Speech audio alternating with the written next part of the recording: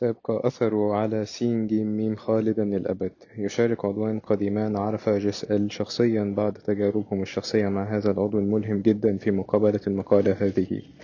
هارفي كان قامة مهيبة ليس فقط في الطول ولكن أيضا في الشخصية. قابلته للمرة الأولى في مؤتمر وورم لزمالة س.ج.م. كان هذا المؤتمر الأول بالنسبة لي وليس كذلك بالنسبة لجيس.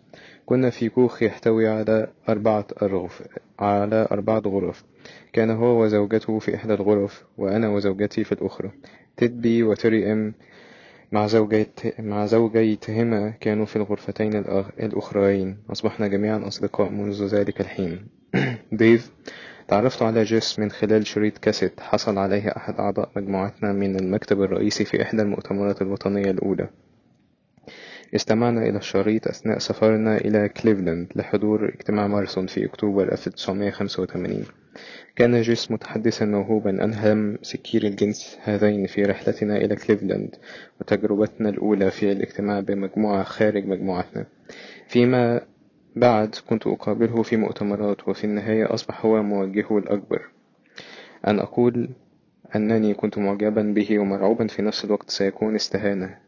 فهم جيس لمفهوم المرض والشغف الذي يضفيه على حديثه كان تنويريا ومرعبا لسكير الجنس هذا. عندما تعرفت عليه أدركت أن حماسته كانت مدفوعة بحبه لرفقائه الذين يعانون وقناعته بأننا جميعا نتعامل مع مرض بإمكانه أن يقتل.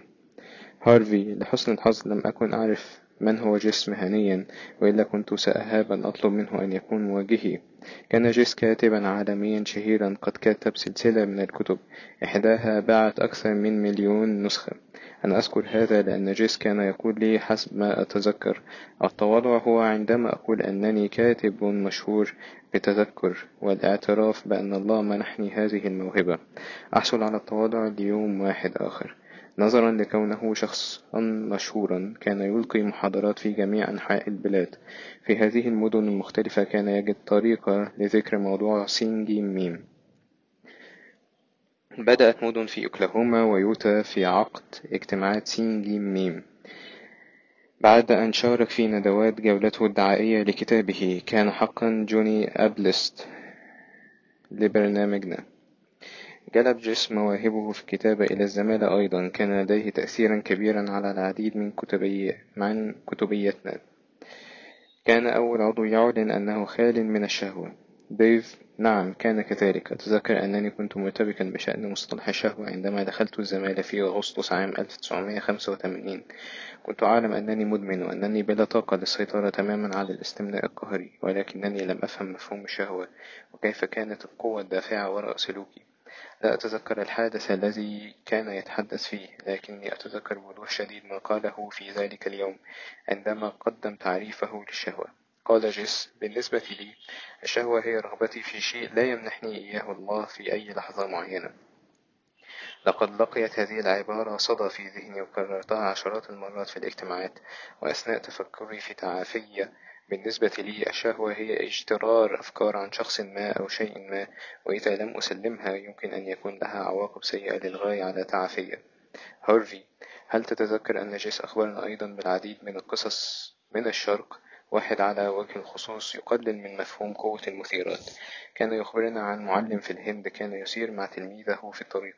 فجأة رأوا امرأة جميلة في ثوب فضفاض ولم تكن قادرة على عبور بركة طينية كبيرة. حملها المعلم وحملها عبر بركة الطين ثم وضعها على الأرض على بعد ميلين من الطريق. كان الطالب مضطربا للغاية. صاح قائلا: أيها المعلم، أنا لا أفهم. لا يحل لك أن تلمس امرأة ولكنك لم تلمسها فقط بل حملتها أيضا.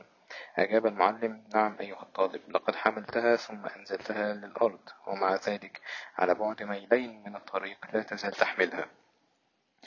لقد كان بالتأكيد راويا عظيما مليئا بهذه القصص القيمة. لقد كان هدية رائعة بالنسبة لي كموجه لما يقرب من 9 سنوات. لقد كان هدية أكبر لزمالتنا.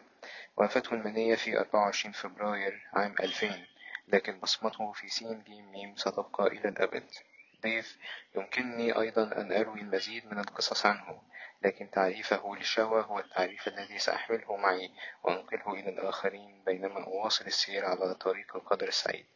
بارك الله في زملاتنا الرائعة من سكير الجنس المجهولين. هارفي A فلوريدا الولايات المتحدة الأمريكية. ديف H تينيسي الولايات المتحدة الأمريكية.